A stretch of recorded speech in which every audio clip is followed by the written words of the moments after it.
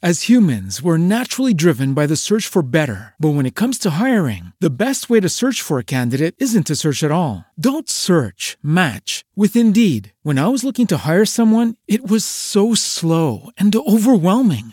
I wish I had used Indeed. If you need to hire, you need Indeed. Indeed is your matching and hiring platform with over 350 million global monthly visitors, according to Indeed data, and a matching engine that helps you find quality candidates fast. Ditch the busy work. Use Indeed for scheduling, screening, and messaging so you can connect with candidates faster. And Indeed doesn't just help you hire faster. 93% of employers agree Indeed delivers the highest quality matches compared to other job sites, according to a recent Indeed survey. And listeners of this show will get a $75 sponsored job credit to get your jobs more visibility at Indeed.com/podcast. That's Indeed.com/podcast. Terms and conditions apply.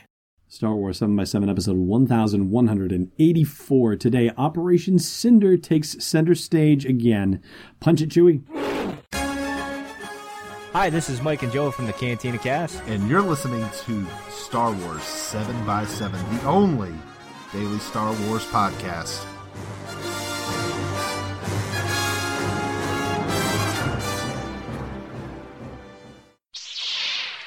Hey, Rebel Rouser. Welcome to Star Wars 7x7. I'm your host, Alan Voivod. And this is a pretty awesome thing. Operation Cinder is actually taking elements from video games and novels and comic books and tying them all into one nice, neat little package together. And let me give you some of the background on this whole thing. It all starts with something called the Contingency, which is basically Palpatine's last spit in the face of the rebellion. It was a plan that he put in place that should he die, then it basically meant that the Empire was never meant to rule the galaxy in the first place. And so the Empire itself should just be utterly and completely wiped off the board. And this is also where in the Aftermath novels, he sent a select few people off into the unknown regions to essentially rebuild whatever the next iteration of the Empire would be. But in the meantime, and in the known galaxy, this plan Operation Cinder would be put into play, and it's essentially a wiping out of as many Imperial worlds as possible. So all of these various climate destruction arrays are put around different planets to utterly and completely mess up the planets themselves. You saw it in Shattered Empire where it happened on Naboo. They got all these climate arrays around and essentially tried to destroy that planet. Of course, that was thwarted by Leia along with Lando and the Alliance fleet. But I gather it was put into play on many different worlds across the Empire, and we're going to see that happen in Battlefront 2, it seems. There was a cut scene, which means basically a storytelling scene, for those of you not hip to the video game jive, that was just released for Battlefront 2, and it involves Admiral Garrick Versio and his daughter, Iden Versio, the commander of Inferno Squad. And Inferno Squad is, of course, the elite special forces Imperial squad that took out the remnants of Saw Gerrera's partisans in the novel Inferno Squad.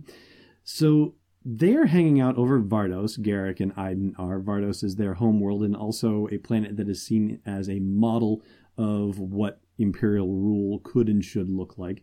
When a Sentinel shows up on board their Star Destroyer, these Sentinels are weird floaty droids with red cloaks and magic 8-ball-like heads.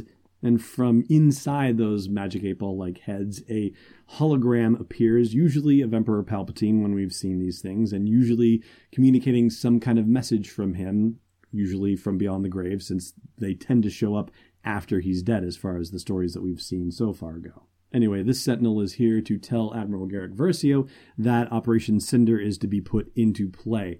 Now, to me, that says that Vardos is about to get wiped from the face of the galaxy as well. But it's not how Iden is going to start off her work in Battlefront 2, because she's given orders by Garrick Versio that have nothing to do with Operation Cinder, even though he describes whatever the orders are as, quote, unusual, unquote. We don't get to know what they are just yet. But the Sentinel identifies her as somebody who is not authorized to hear anything about Operation Cinder, and Garrick says, there'll be time enough for that later. And that becomes our first look at the story mode for Battlefront 2. So Operation Cinder apparently is going to play a major part in it. And from what I've read about Battlefront 2, there's some other planet called Fondor, or Fondor, Fondor, over which there's some space battle that's going to happen, and Fondor was identified as another of the planets on which Operation Cinder is supposed to be executed.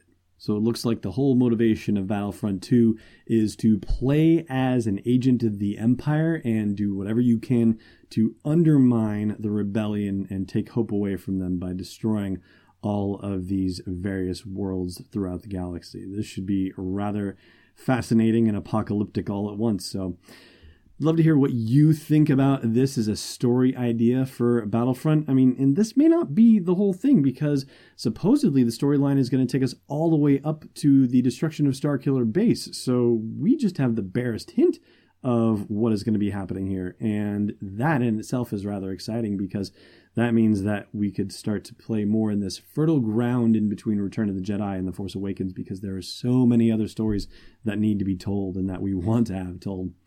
And it looks like we're going to get some of them told before The Last Jedi comes out. So that could be really cool. All right, I'm going to take a quick break, and then I'm going to come back with a couple of fun things that Domhnall Gleeson has said in a recent interview about The Last Jedi and about Episode 9. Stay tuned. Hey, Rebel Rouser. The Last Jedi is coming out in theaters in December, and so it's time for you to brush up on your knowledge of The Force Awakens. Luckily, I've got the thing for you. It's the unofficial Star Wars The Force Awakens trivia book. It's available on Amazon right now. Just go to sw7x7.com/TFA to get right there. And inside you'll find more than 501 galaxy-spanning questions and answers about The Force Awakens. Again, it's the unofficial Star Wars The Force Awakens trivia book, sw7x7.com/TFA. Welcome back. So Domhnall Gleeson is doing press right now for a movie called American Made. And of course, if you're an actor in a Star Wars movie, you can't do a press junket without being asked about Star Wars. So Steve Weintraub from Collider asked him about filming with Rian Johnson, and also asked him about the announcement of J.J. Abrams as the director of Episode 9. There's going to be a larger interview to come, I gather, but here are a couple of snippets that Collider shared from the interview. Regarding The Last Jedi and his reading of the script, Gleeson says, "When I read it, I needed to talk to him being Rian Johnson, and I think that's always a good sign. I was like, wow, there's some stuff there which is kind of not scary, but different to what I expected, and that's a really, really nice thing. I think that's a really positive thing. I think that's important for those films, that we don't repeat ourselves. So I just wanted to talk to him, and when I talked to him, he was so clear and so confident, not in a brash way, but he knew the film he wanted to make, and it was a really lovely thing. Just to sit down with a filmmaker you really enjoy, but to see him, just the confidence of it and his excitement about what it could be and everything, it was really pleasing to see. Very calming, and I got really excited about being in it, and it was a really very, very cool experience working with him. I would love to work with him again. I really enjoyed it."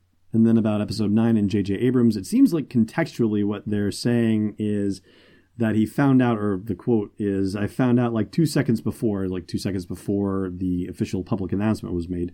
And then he says, "But nothing's revealed about which, if any of us, are in Episode 9 or not. I think it's really cool that he's doing it, and I'm interested to see how he approaches it, because he's a superb filmmaker. And it's closing out.